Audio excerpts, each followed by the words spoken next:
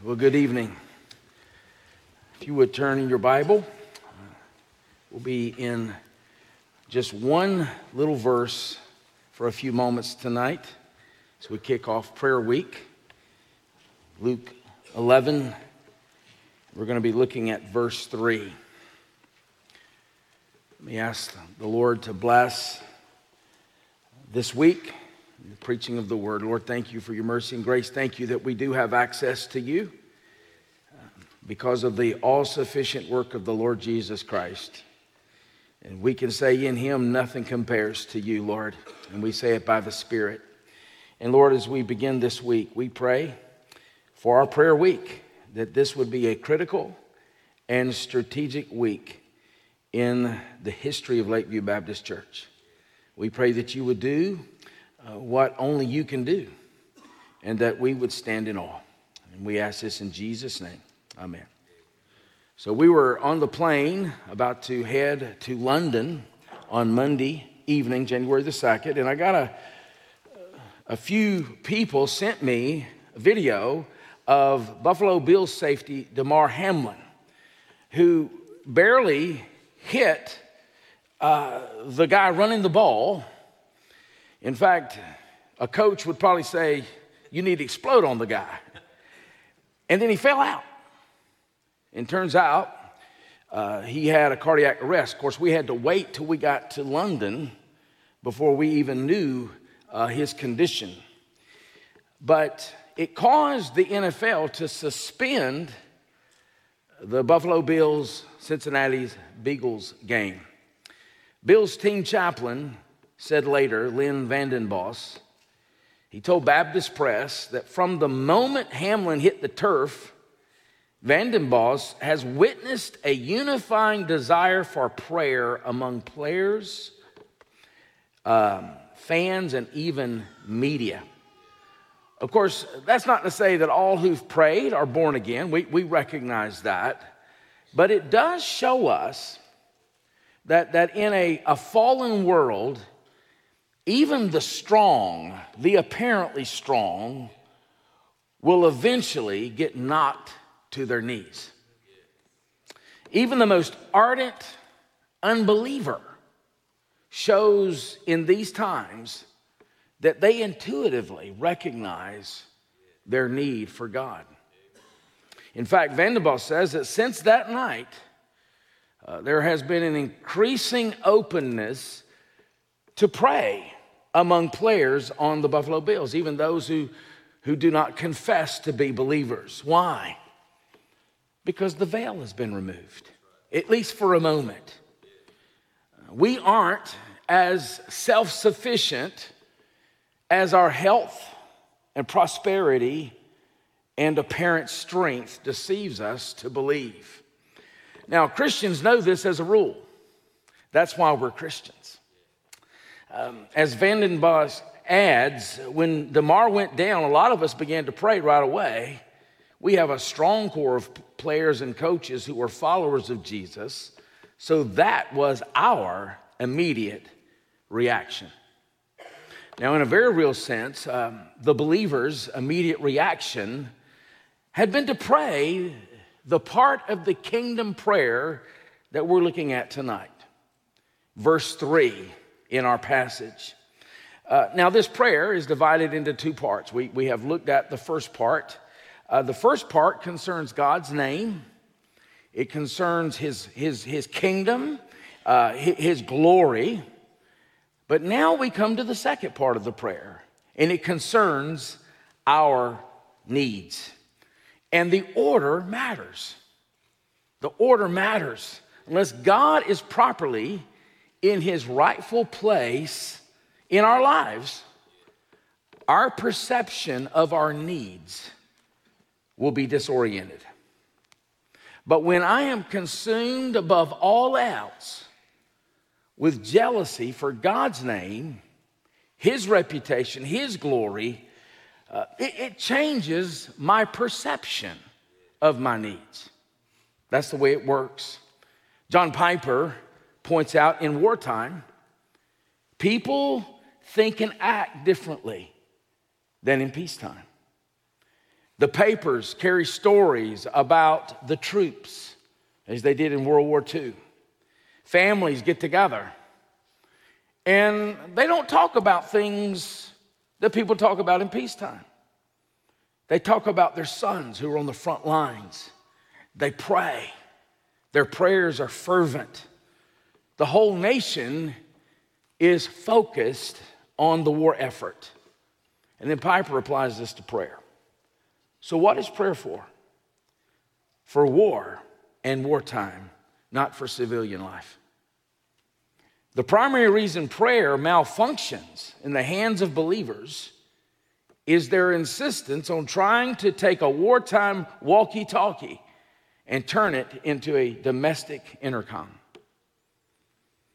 A tool made for tanks and trenches won't work when you install it in your yacht or the lake cabin or the second or third or fourth car. Only with this mentality are we prepared to focus on our needs as we bring them to the Lord. Else we will have the wrong perception of them. With that said, as we come to this third petition, we've seen the first. That we are to pray, hallowed be your name. We've seen the second. We are to pray, your kingdom come. As we come to this third petition, we are going to see here that the Father cares not only for the clouds of heaven, if you will, but for the nitty-gritty, the trials and the troubles that we experience on an everyday basis. So that brings us to the one point tonight, and we'll be brief in this message, but it's an important point. Kingdom prayer is a desperate, a dependent prayer. Verse 3, look with me. Give us each day our daily bread. So the first two requests focus on God's glory, right? His name and his kingdom. This request focuses on our good. The first set of requests on God's glory. The last set of requests on our good. As we're going to see here, our provision. As we're going to see in the fourth request, our pardon. And in the last request, which we'll look at in 2 weeks, our protection. This is an invitation. This one request, verse 3, to bring all our needs to the Father. Cast all your cares upon him, for he cares for you. But what does Jesus mean here by bread?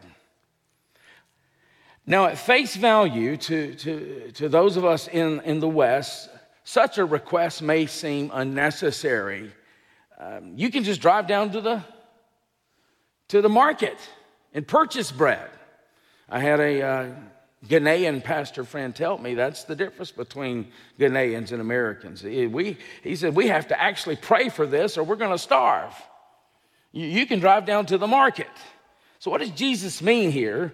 To pray for something we already have, or most of us have. Well, to get at what Jesus is saying here, we need to consider what he means by bread. Now, there are, get this, over 200 references to bread in the Bible. You could do an entire systematic study of bread. Bread was a term, though, that had two overarching uses in the Bible. First of all, it was the chief food in the ancient Near East. It was the staple food. But as such, it came to be used metaphorically to refer to every physical and material need that an image bearer has in a broken world. So bread was comprehensive in that sense. Let me give you one example. The prodigal son in the far country remembers that his father's servants have more than enough bread, but I perish here with hunger. Of course, he means obviously more than just physical food. They have everything that you need physically and materially to make it in life. And so that's one way the term was used. And so this aspect of the prayer requires that you see yourself as needy. That's the prerequisite. You need to see yourself as needy. And it's hard to do that when you're healthy, wealthy, and entertained. But to be honest with you, we can't control. We have no control on all the things that need to be controlled in order for us to make it in life. I can't control everything that I need to control in order to get a job, to keep a job. I can't control everything that needs to be controlled in order for my family to stay healthy and safe. And so to pray this is to confess to the Lord, I am utterly, comprehensively, exhaustively dependent on you for my physical and material well-being. This is a prayer birthed by an awareness of your real need. But secondly, bread in the Bible was also used to represent spiritual needs. So this aspect of this prayer can't be separated from the first request, magnify, hallowed be your name. They're related. Nor can it be separated from the remainder of Luke, which, by the way, as we said this morning, finds its focus on the cross and the resurrection.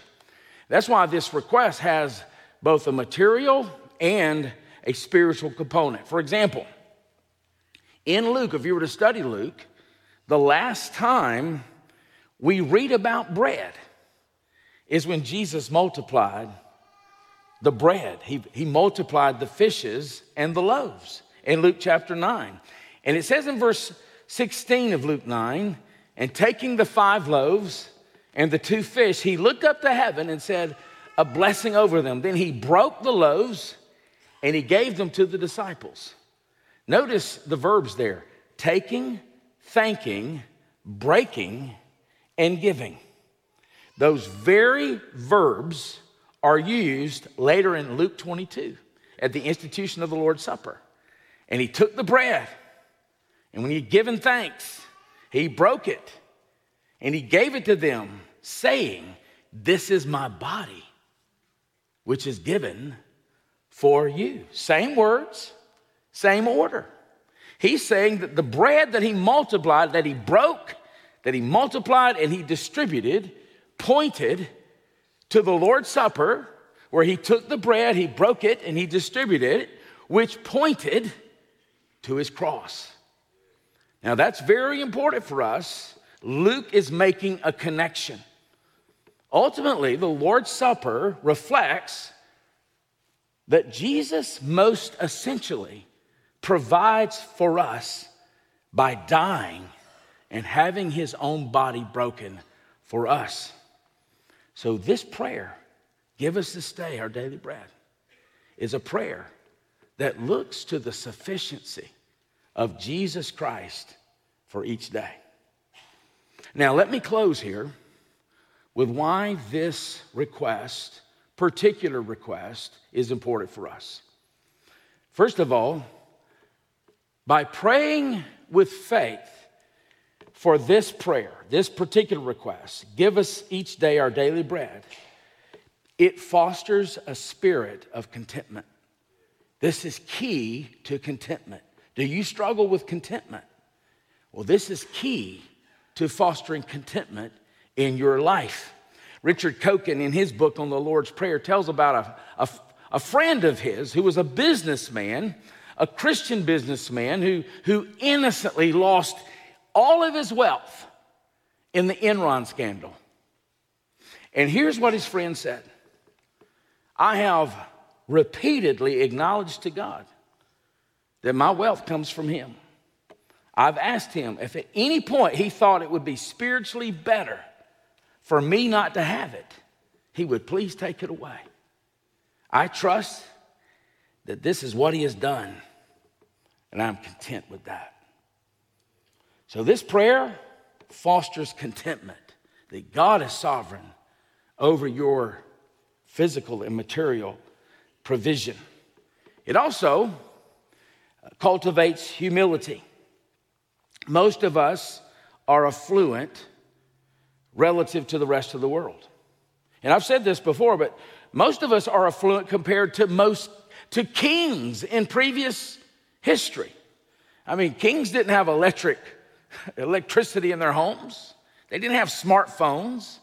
They didn't have cars. They couldn't just get on a plane and fly across the world in a day or 2 days.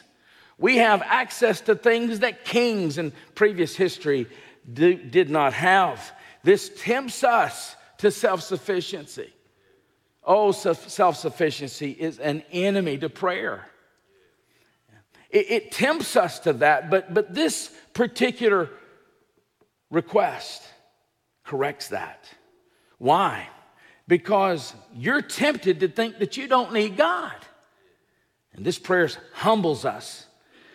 It says, Lord, if you don't give me my daily bread, I won't have it. And whatever we have comes from you. Promotes humility. Third, it also teaches us generosity. Now, where do I get that from?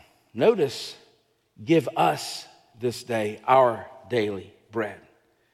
Besides the fact that the counter prayer, the sister prayer, what we know as the Lord's Prayer, Mark 6, neither one of these prayers has first person singular. It's first person plural.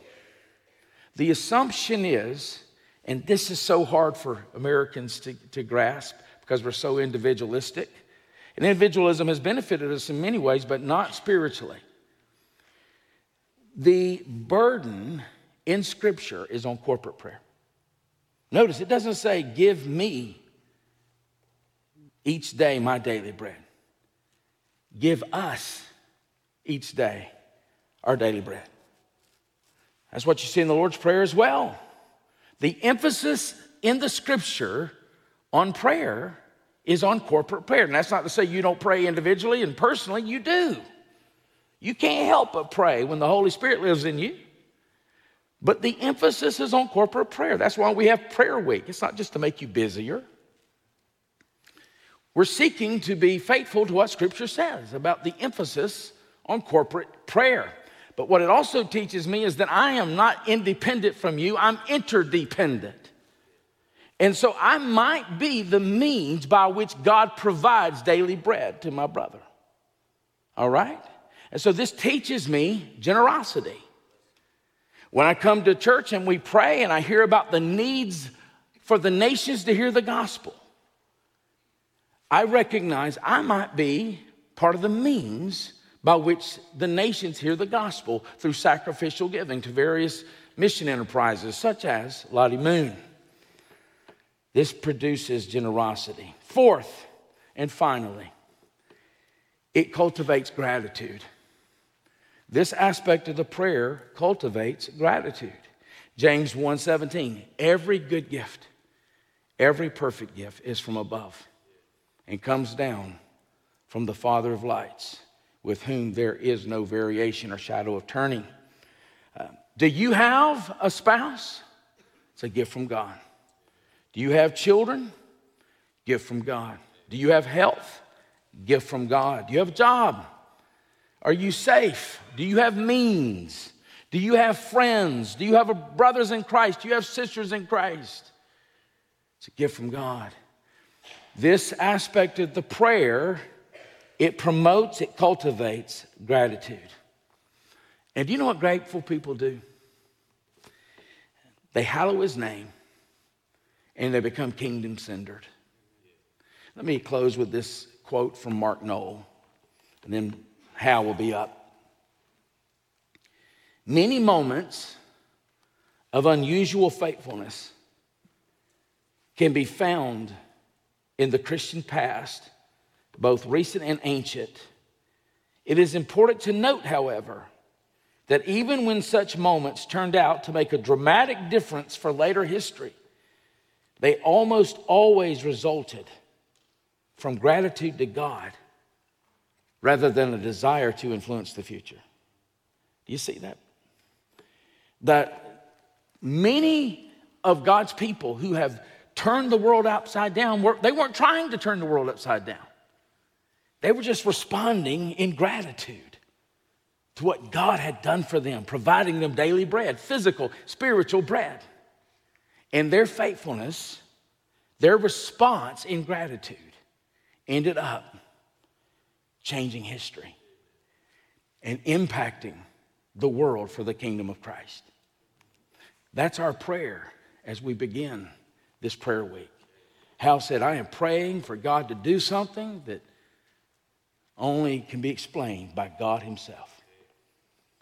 Lord, thank you for your mercy and grace to us. Thank you that you have given us our daily bread, and you will continue to do so because you're faithful to your promises in the Son of God. We pray that this week would be life-changing for us all. We ask this in Jesus' name. Amen. Thanks for worshiping with us today. If you felt the Lord leading you to respond today, whether that was to receive Christ for the first time or to take your next step in baptism, or if you have a prayer request, we want to start that conversation with you. Visit lakeviewbaptist.org/contact to get in touch with one of our pastors. And as always, you can stay connected with us through our social media and website.